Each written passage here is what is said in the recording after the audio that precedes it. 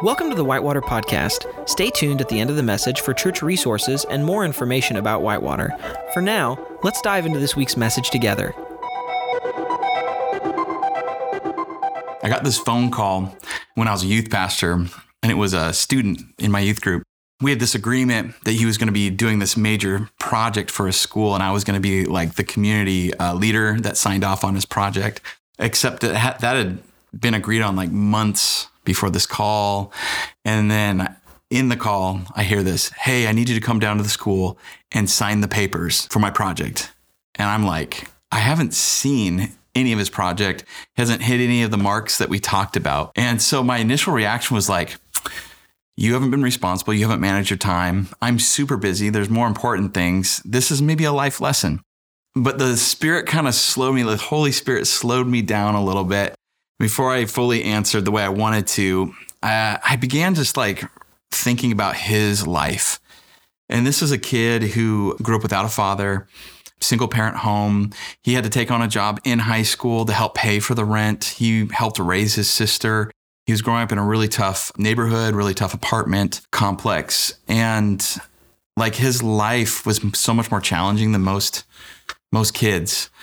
And so I just felt the Spirit said, you got to help him. And so what I ended up doing was, not writing him off and not just, giving him everything he wanted. We came up with an agreement for how he could earn that signature in the right way. And so I showed up at school. And I remember showing up to his classroom. I was with like an office attendant. It was my old high school. And the teacher he had was my old teacher. And I knew this guy had a good sense of humor. And, I'm growing in compassion. And not perfect with compassion. But when I saw him, I grabbed a piece of paper and I wrote down 3 quick things and I handed it to the office attendant and said, "Hey, go have the teacher read this." So she brought it in. The teacher looked down, and we'll say this kid, his name is Tom, to protect the innocent. And the teacher looked down at the paper, kind of quizzical. And he looked up and he said, "Tom, here's a message for you.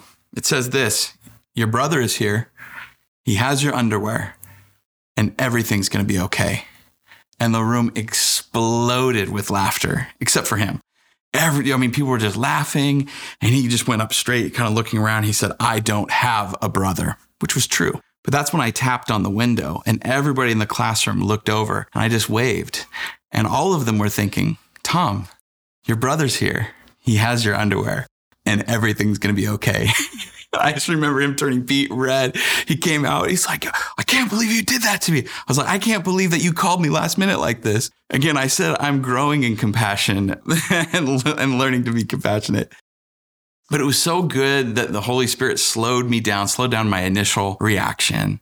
We live in a world that struggles with compassion. In fact, the world often is seeking to condemn or to condone.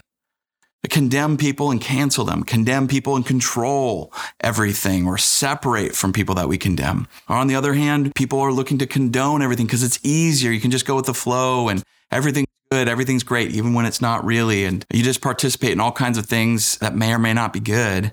And Jesus gives us a third way between condemning and condoning. And it's the way of compassion. It's a third way. Compassion asks us to go where it hurts, to enter into the places of pain, to share brokenness, fear, confusion, and anguish. Compassion challenges us to cry out with those who are in misery, to mourn with those who are lonely, to weep with those in tears. Compassion requires us to be weak with the weak, vulnerable with the vulnerable, powerless with the powerless. You see, compassion means full immersion into the condition of being human. Condoning and condemning are much easier to do. And both sides of the political party and both sides of any way you can look at something, condemning and condoning is so much easier than having compassion, because compassion requires emotional and spiritual investment. It requires slowing things down. It requires identifying and entering into someone else's world and seeing from their perspective. This story, this teaching is based on this conviction. We have a God who is compassionate toward us and wants us to learn to be compassionate toward others. Last week, we introduced a story that I think is such a wonderful picture of the compassionate way of Jesus. And this story is really broken into three key scenes. The first scene we're calling the desperate father. The second scene is called the desperate daughter. And the final scene I call the compassionate father. Now, we covered the first scene last week, and we're moving from that scene to the new scene. We learned about a man named Jairus, who is the leader of a synagogue, and he came to Jesus desperate for Jesus to heal his daughter. He asked Jesus, would you come and heal her so that she may live? The whole crowd follows Jesus and Jairus as they move, as they rush to go heal his daughter. And it's in this movement with the crowd and in this rush and in this hurry that we meet the new character, the desperate daughter. Starting in verse 25, this is Mark chapter 5, verse 25, it says, a woman in the crowd had suffered 12 years with constant bleeding. She had suffered a great deal from many doctors, and over the years, she had spent everything she had to pay them. I mean, she's been desperate for health, desperate for healing, and has given all of her money away, and none of it's worked. In fact, it says this, but she had gotten no better. In fact, she had gotten worse. This is her reality. And in the moment of rush and hurry and excitement where Jesus has responded with compassion to Jairus, his desperate plea for Jesus to help and heal his daughter, there's this moment of interruption. And this woman who's introduced, she probably has something like cervix or uterine cancer, something that's been wrong for 12 years where she's been bleeding and unhealthy. And in this culture that had not only physical ramifications and mental and emotional, but also social ramifications. See, socially, the religious community of that day believed if you were bleeding or had any kind of sickness like this, you became ceremonially unclean. You couldn't go to worship. You couldn't be around your family. If you touched anybody or they touched you, they would become unclean. And so here's this woman. She's at the bottom of the heap. We've met another character, Jairus, who's at the top of the social heap. And this woman, she's a woman in this culture, which puts her lower than the men. She's sick. She's unclean. She's poor. She's lost everything. She's unseen to the world. And it says this about her. I love this moment. She had heard about Jesus. And so she came behind him through the crowd and touched his robe. I want to just hang out on the first part of this verse. I love that it says she had heard about Jesus. Some of us have had enough of hearing about politics, enough of hearing about the division of different ideologies, hearing about the divisive nature between wearing masks and not wearing masks and vaccines. Like it's created a tension and we're tired of it. And I'm willing to bet some of us are here today because we've heard about Jesus. That's why we really are here. You might not even know Jesus yet. You might not even believe or trust in Jesus, but many of us are here because we want to hear more about him and his way of compassion. Isn't it amazing that just hearing about Jesus could cause someone who's at the bottom of the heap, like this woman, to reach out, to find him, to start moving toward him, to plant seeds of hope and faith, just hearing about him. And I think that's true today, that just hearing about the compassionate person, teacher, and savior, Jesus, can begin to start a journey in all of our hearts. And so she moved toward Jesus through the crowd to grab his robe. So why did she grab his robe? Check out the next verse. For she thought to herself, if I can just touch his robe, I will be healed. If I could just reach out and touch his robe. Well, Jesus has been doing miraculous things in his ministry, and so there's probably stories of healing. So it makes sense that she would want to seek Jesus out if she's been sick. But why touch his robe? Like, that seems kind of weird. Why touch his robe? Like, there's no story of Jesus having healed someone through his robe that I know of to this point in his ministry. So why that? And I think the reason is because this woman, she knows the Bible. She knows her Old Testament, which was the Hebrew Bible of that day. There's this old verse in Malachi chapter 4, verse 2, and it says this, but you who fear my name, the Son of Righteousness will rise with healing in his wings, and you will go free, leaping with joy. Healing in his wings. Do you know what in Hebrew culture they called the robes of a rabbi? They called the robes the wings. This woman believes that Jesus is the Son of righteousness and that there is healing in his wings, in his robe, like he's just emanating healing. And she has the faith just to touch the hem of his robe. Our pain determines what we notice and what we don't notice. When we have pain, we see things, we'll focus on, like she remembered that verse because it was about the healing of God. And those of us who maybe don't have healing or have never gone through, whether it's emotional or physical, chronic pain and sickness, we might be totally unaware of other people's feelings and experience. We don't notice even aspects of the Bible. The pain you experience, it determines what you notice. But see, God doesn't miss. God isn't blind to our pain or the pain of others. Let's jump back into the story. Verse 29, immediately the bleeding stopped. She believed that there was healing in Jesus, that he was the Son of righteousness. She reached out, touched his robes, and healing. The verse was prophetic for this woman. She was healed immediately, and she could feel in her body that she had been healed of her terrible condition. Just imagine after 12 years of chronic pain, chronic separation from the community and family you love, relationally, emotionally, like the damage that's gone on, the pain you've experienced, and all of a sudden you're healed. Just imagine what that moment would be like for this woman. Imagine what that would be like if it were you. My wife went through 5 years of chronic pain. She had really bad back pain, and those were hard years. I remember us going to doctors and doctor after doctor, and, nothing really helped. Nothing really helped. And we had friends praying for us and people lifting us up. But when you're in chronic pain and there's no seeming solution and doctors can't figure it out, there's limitations in this world. And we're seeing in this story that although there's limitations for doctors and pastors and well-meaning people, there's not those same limits on Jesus. He is the Son of righteousness. He is the one who created us and recreates us and heals us. It says in verse 30, Jesus realized at once that healing power had gone out from him. And just stopping there for a moment, I think it's so important to recognize that God cares about the pain that no one else sees in our lives. He cares about the pain that no one else sees in your life. He knew that healing power had gone out of him. And so he turned around in the crowd and asked, "Who touched my robe?" You see Jesus, he's in this rush. He's moving to go heal somebody. And then an inadvertent healing happens. He's like, "Whoa, stop. Someone touched me. Who touched me?" And look at his disciples' response. His disciples say to him, "Look at this crowd pressing in around you. How can you ask, 'Who touched me?'" Like you can see the disciples just like, "Are you kidding, Jesus? We're in a crowd, like everyone's touching you. Like quit being a drama queen." And COVID's probably made all of us a little bit more aware of, how close people are and aren't.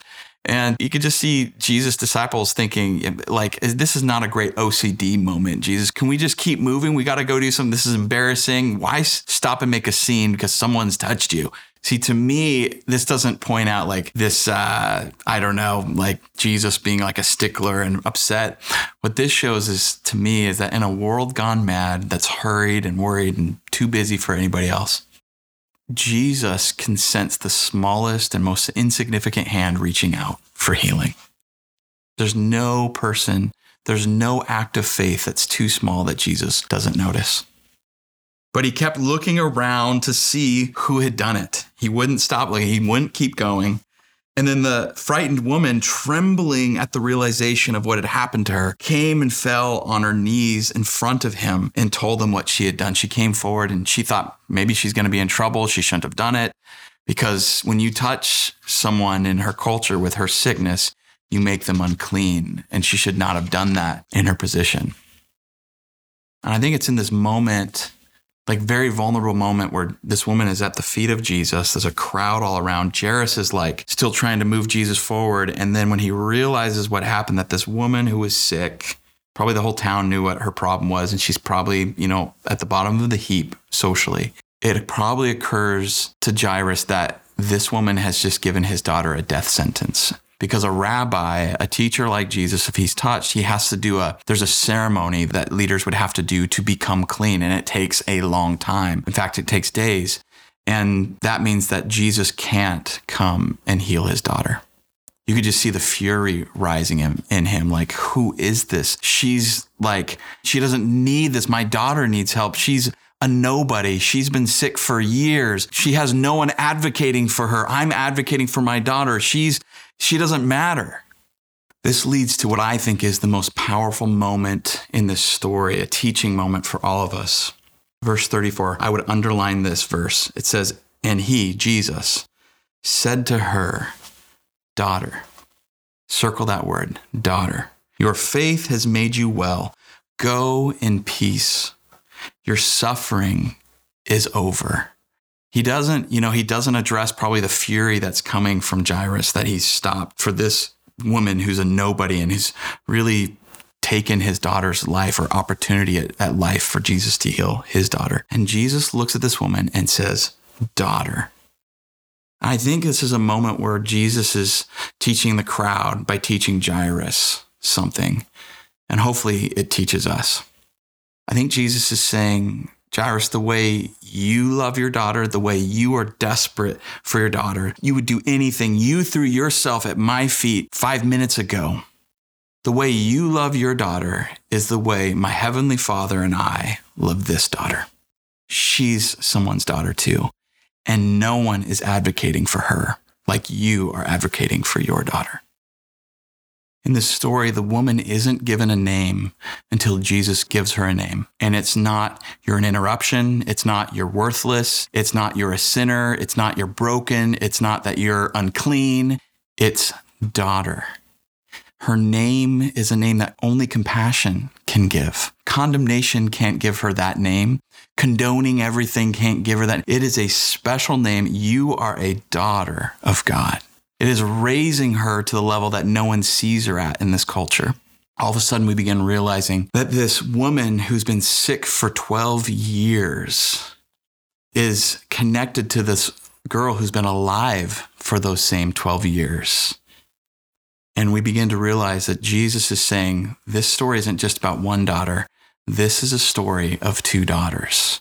And if Jairus can place value on his daughter and advocate for his child because he loves her, all the unseen daughters in this world are named and loved by their heavenly Father. And Jesus does not forget who they are. In this story, in this scene of the desperate daughter, I think we learn two key things. The first is this: reach out for yourself. Reach out for yourself. Last week, we learned as Jairus reached out on behalf of his daughter that we're to advocate for others. But there is an aspect where we can reach out to Jesus ourselves. In this moment, this woman reaches and grabs the hem, just hoping for healing, hoping that the compassionate stories she's heard about Jesus are true. And they are. And we can reach out to Jesus. He wants us to reach out to him. And this woman could have feared that she was too worthless, she was too far gone, and all these other people had tried to help her. And if they couldn't help her, that Jesus couldn't, and the problem was too big, and she wasn't worthwhile enough. And yet she reached out, and Jesus responded to her and called her daughter. She was healed, and she was his daughter. Are there any areas in your life, whether physical, emotional, spiritual, that you need to reach out for the compassionate healing of Jesus? Reach out. The second thing that we learn from the desperate daughter is that identity is given, not earned. So much of our world, identity is sought and found and earned through who we know, our relationships, what we've done and our achievements, the status we gain, how popular we become. I mean, just look at like how important image is on social media. Like, I need to be popular. I need to be liked. I need to be seen. And all of this is trying to earn some kind of identity that just in a moment, the popularity can end. In a moment, the status can be taken away. In a moment, all of our achievements can become nothing. And in this moment, we see that Jesus gives us our identities as a gift. We are God's sons and daughters. It's not something to be earned. It's only given. It's something that we have to receive. You and I are the sons and daughters of God. We live into that identity. So my question to you is, where have you been finding your identity? And how can you maybe begin to receive your identity as a son or daughter of God, fully loved, fully cared for in God's eyes? The world might not see your pain. Jesus does. The world might be telling you you're something or not, whether it's worthless or you're the most amazing thing and you're better than all these other people. Jesus sees us, loves us, and shows us how to live the compassionate way. In a world of condemnation and condoning, we can live the way of compassion. Thanks again for joining us this week. At Whitewater, we believe in creating an environment where you can belong before you believe. If you want to learn more about who we are and what we believe in, visit us at our website, whitewaterchurch.org. If you'd like to contribute to Whitewater financially, you can give online at whitewaterchurch.org/give. Or if you want to get involved in blessing our communities or are interested in joining a home church, email us at info@whitewaterchurch.org. Have a great week, and we'll see you next time.